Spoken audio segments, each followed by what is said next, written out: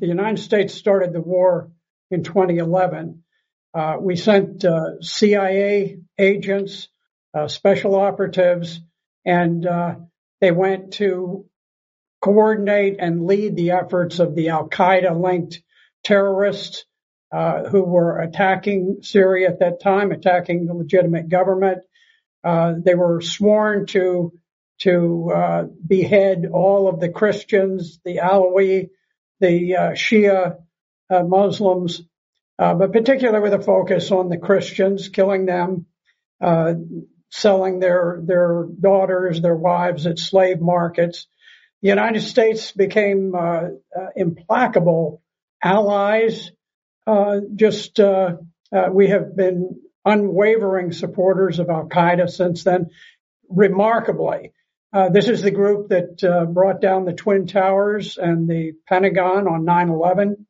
And here, just 10 years after the national trauma of losing 3,000 people to the biggest terrorist attack in history, we were fully aligned and sending Central Intelligence Agency to lead Al-Qaeda in an attempt to take over from the legitimate government of Syria.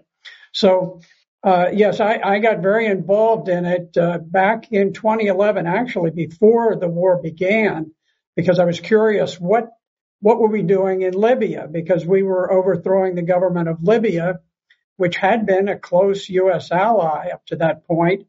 And I realized that what we were doing is we were looting their tremendous stores of weapons and shipping them over to Syria to supply the terrorists there.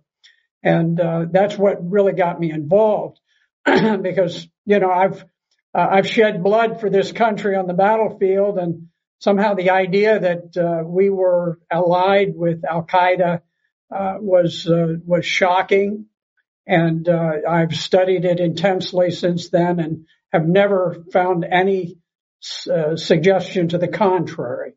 To this very day, we support Al-Qaeda, and we have gradually moved from the point where we recognize that the people of Syria totally rejected all of the terrorists that we put forward, and eventually they rose up behind President Bashar al-Assad and the Syrian army, and they were able to force the hand of the terrorists and drive them from the country. And they would have completely purged Syria of the terrorists were it not for the fact that the U.S. Went in and physically put boots on the ground. You may recall President Obama perhaps 20, 30, 50 times saying we will have no boots on the ground. At the very moment that he was saying that, we were making the plans to put boots on the ground, and we now have a significant force that occupies northern Syria. There's no political legitimacy to it, but U.S. and Turkish forces have occupied the northern part. This is the northern part of Syria is very special because it is the breadbasket for all of Syria. The vast bulk of the wheat produced to feed the Syrian nation is produced there. We deliberately have cut that off. Most of the oil and natural gas is also produced there. And we have, by occupying that area, we have seized the oil and natural gas, and we're giving it to U.S. companies and especially to groups that are using it to hold control. We have a Kurdish minority, and we use that minority as our allies to basically to rob the entire nation of its wheat and its fuel.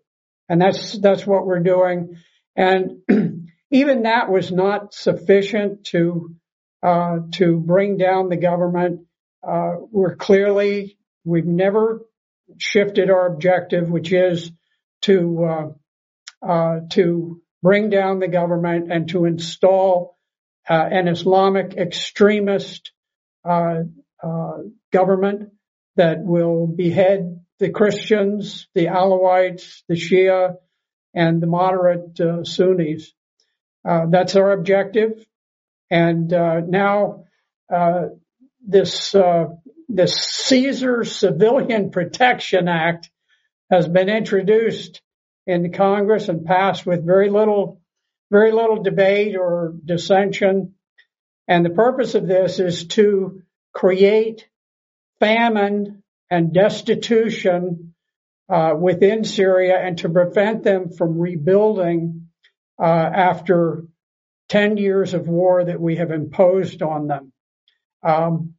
So right now we're creating famine, death, destruction. We have blockaded the Syrians from receiving medical supplies. I saw this back as early as 2016 when I visited hospitals there, and over and over they told me about the fact that they could not receive prosthetic devices for people injured by the landmines we've planted, and additionally they can't receive cancer medications. So for a woman who has breast cancer in Syria, she simply dies of it. And this is very treatable. My own wife, I've experienced this within the last year. There's a tremendous advance in the ability to treat breast cancer, thankfully. But the United States deliberately, intentionally prevents Syrian women from receiving breast cancer medication. And it is remarkable how cruel and savage U.S. policy is. And the members of Congress seem, so many of them, just totally oblivious. And they don't care and they don't understand. They don't know what they're doing. But they go in and they take away the ability of a country to use its own currency. They support naval blockades of countries that have never done anything to us. Never the first hostile act towards the United States. And then we create famine and starvation. We have small children starving, and Americans seem to be just fine with it. This has been a bipartisan policy. Both parties, Secretary of State Pompeo is the one who initiated the Caesar sanctions. Current Secretary of State Blinken, who criticized the Obama administration for not doing more to overthrow Assad, is a strong supporter of these sanctions. So here's a question I have for you on this.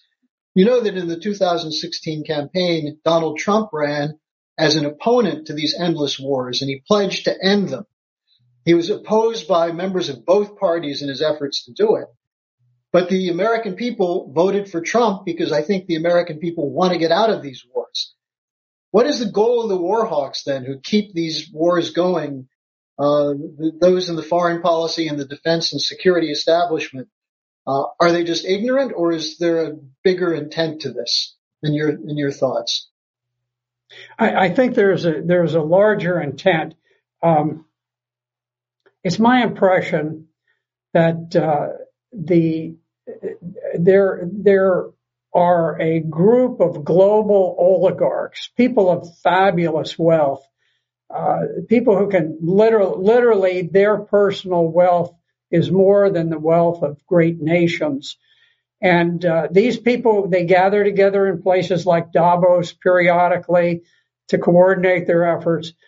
It is my impression that the overall plan is to dissolve nation states, to create a state of chaos and disorder, not only overseas. We're doing this to nations overseas, but it's being done in this country also. The disorder that you see today in America, the tremendous attack on basic morality and decency, the unleashing of criminal elements all over the nation. You see this eating away at the foundations of America at the same time that the U.S. Armed Forces and the U.S. Foreign policy establishment is being employed to destroy and undermine other nations. But I think ultimately the goal down the line is to dissolve nation states and to create a singular government which will essentially be immune to public concerns. As government gets higher and higher, more distant from the people, then the people have less and less influence on what happens to it. And I think that's where we are headed rather rapidly. And you can see with the censorship that's being imposed throughout the media and that type of thing, this is the direction. But keep in mind, there are people who are becoming fabulously wealthy from all of this. And to them, they're looking at their bottom lines. These are very sadistic, selfish people who really take pleasure in creating starvation and war and death. Well, something about the Caesar sanctions that are quite significant is that they're not just against the Syrian people, but any other country or any other business or individual who would try to trade with Syria will be targeted for sanctions.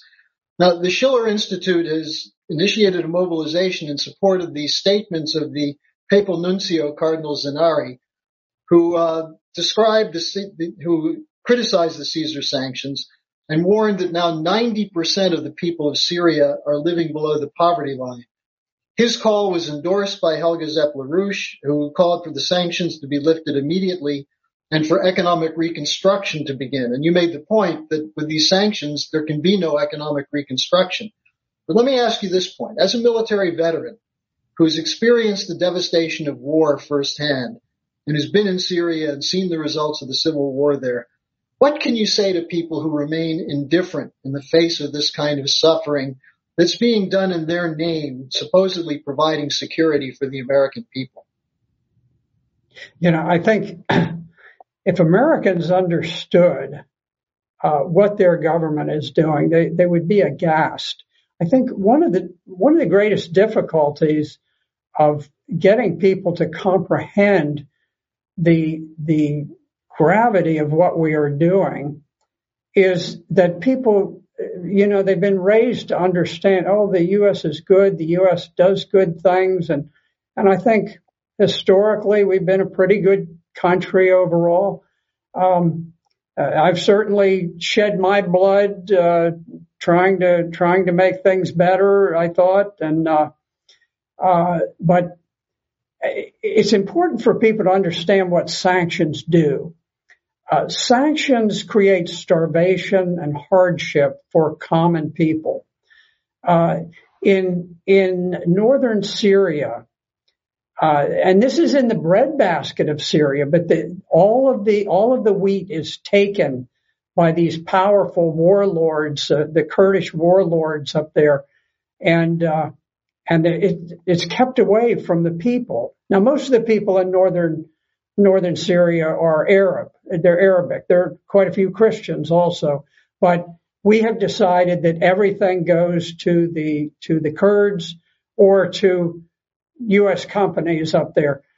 So it has gotten so bad that the famine that we have imposed is so great that even in the breadbasket of Syria, where they used to export wheat to other countries, it's gotten so bad that families are having to go to U.S. bases where the Americans throw their trash out in the dump, and they take their children, small children, and they wipe food from the cans that's left over from the garbage that Americans have thrown out.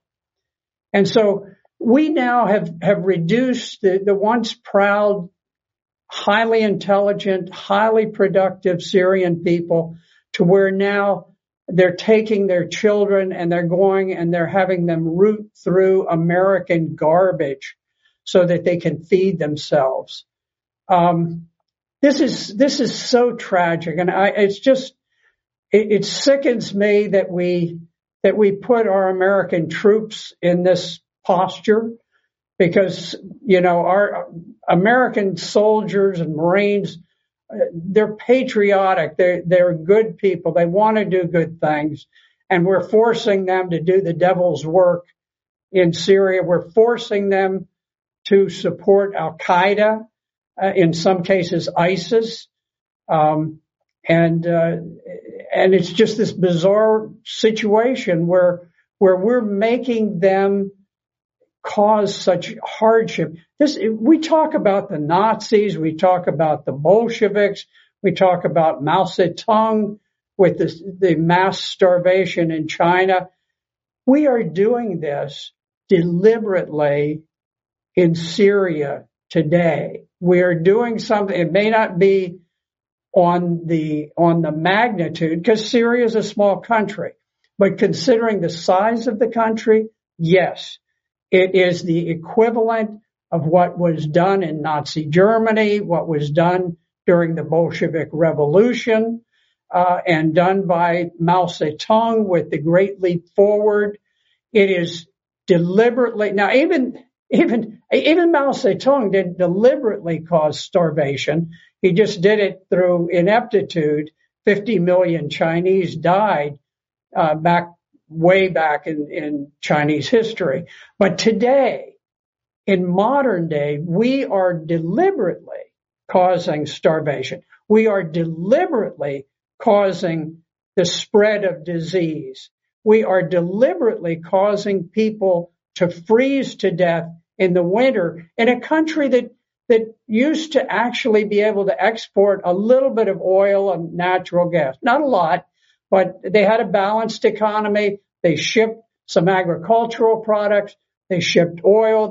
They had natural gas for export.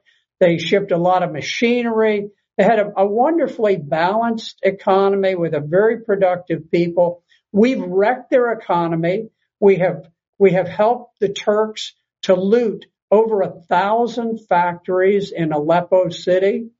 And now we have stolen their wheat and their fuel so that we can create starvation and famine. And there's a senior fellow from the UAE Finance Middle East Institute. They're very, very committed to overthrowing Syria. And this fellow forecasts growing destitution, famine, and predatory behavior resulting from the new Caesar sanctions. And he says he sees human suffering as an opportunity for the U.S. to achieve regime change. So we can't convince the Syrians to accept a radical Islamic government that is devoted to beheading so many Syrian civilians. And so instead, because they won't accept this from us, we're saying, okay, let's create enough suffering, famine, starvation to where people will simply be forced to kneel before the U.S.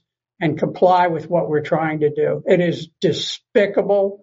I am ashamed of what we are doing. It is not the America that I grew up in. But that's exactly what you just described, is exactly what James Jeffrey, the former envoy of the administration in Syria, said was the intention, to use the sanctions as a form of regime change. But just the final question I have for you, and look, I fully agree with you. This is a horrible tragedy, and I commend you for speaking out in spite of the general lack of awareness in the country, and also the hostility to even thinking about these things. But what can the ordinary citizen do to put an end to the sanctions? I know most people are pessimistic. They've been convinced they don't know enough. It's outside of their control. But we can't sit by and let this happen, can we?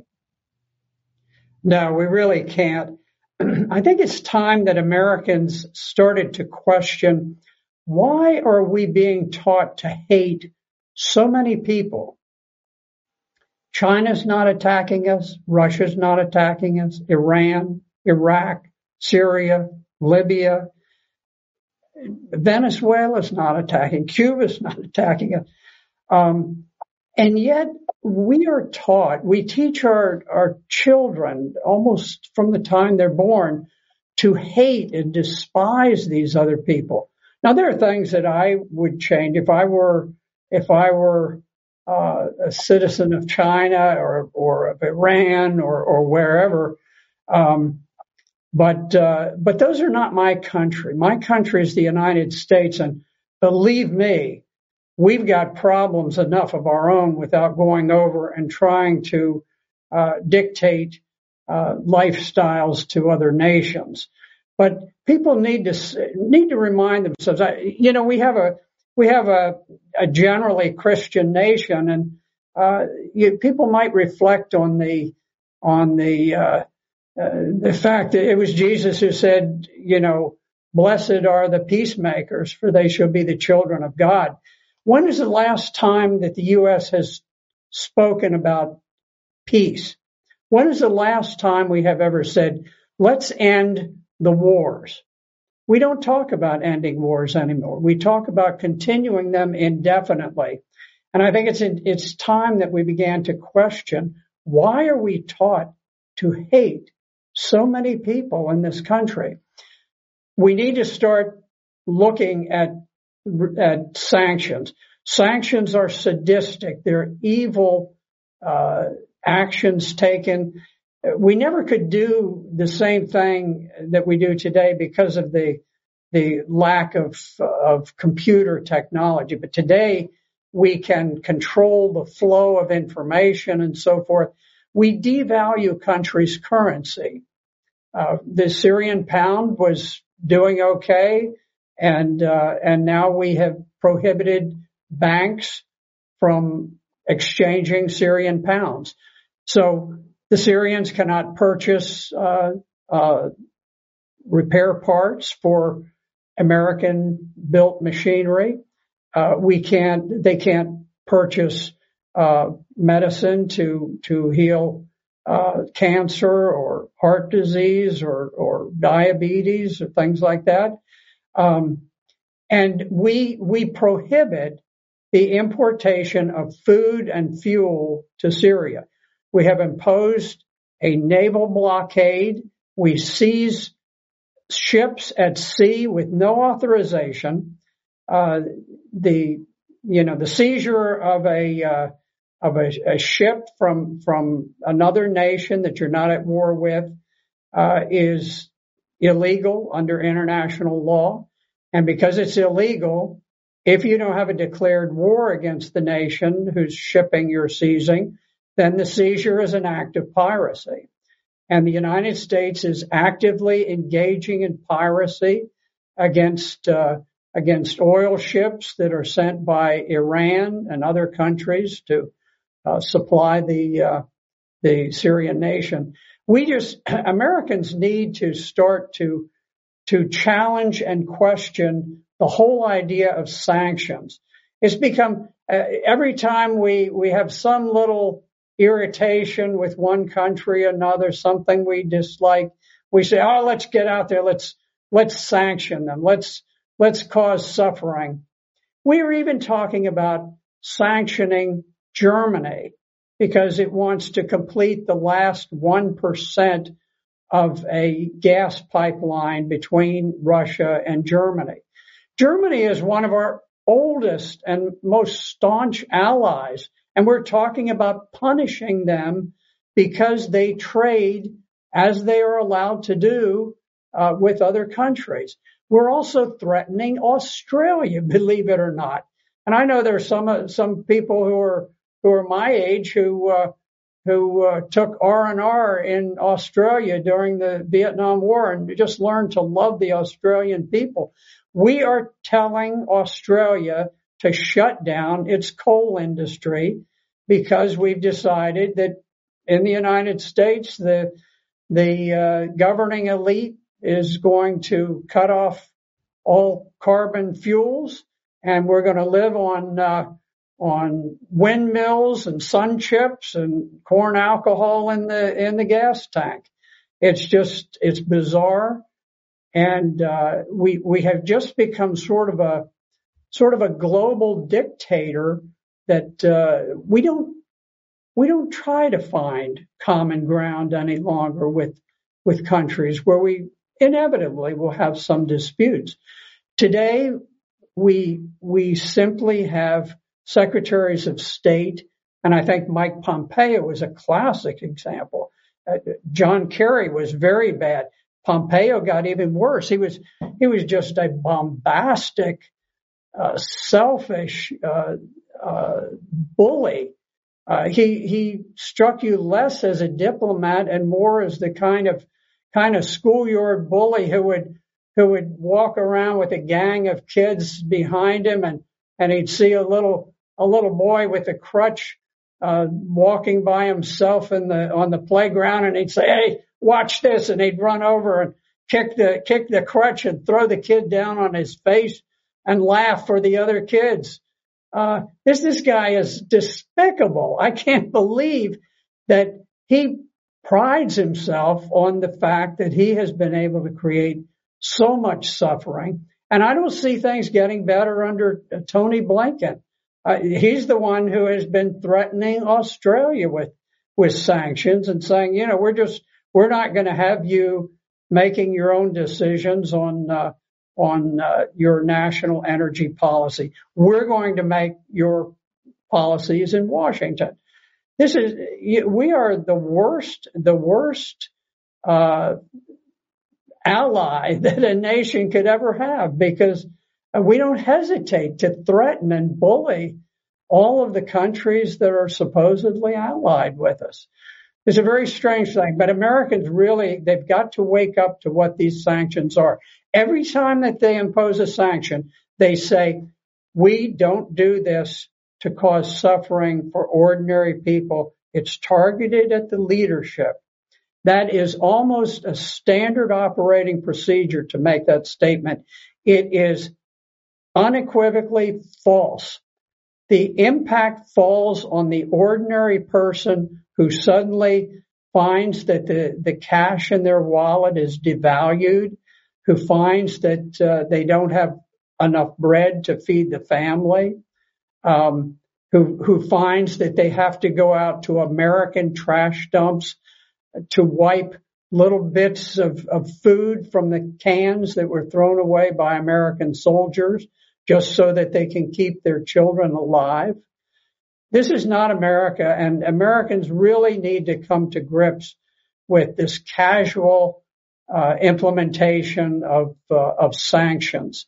Sanctions are fundamentally cruel, evil actions, and there's simply no justification. If you're not in an active state of war with a nation, which I hope doesn't happen, but there is no legal justification for them, and there certainly is no moral justification. They are just the antithesis of Christianity. They're the antithesis of other religions, of Islam. They are incompatible with any notion of mercy and kindness and decency.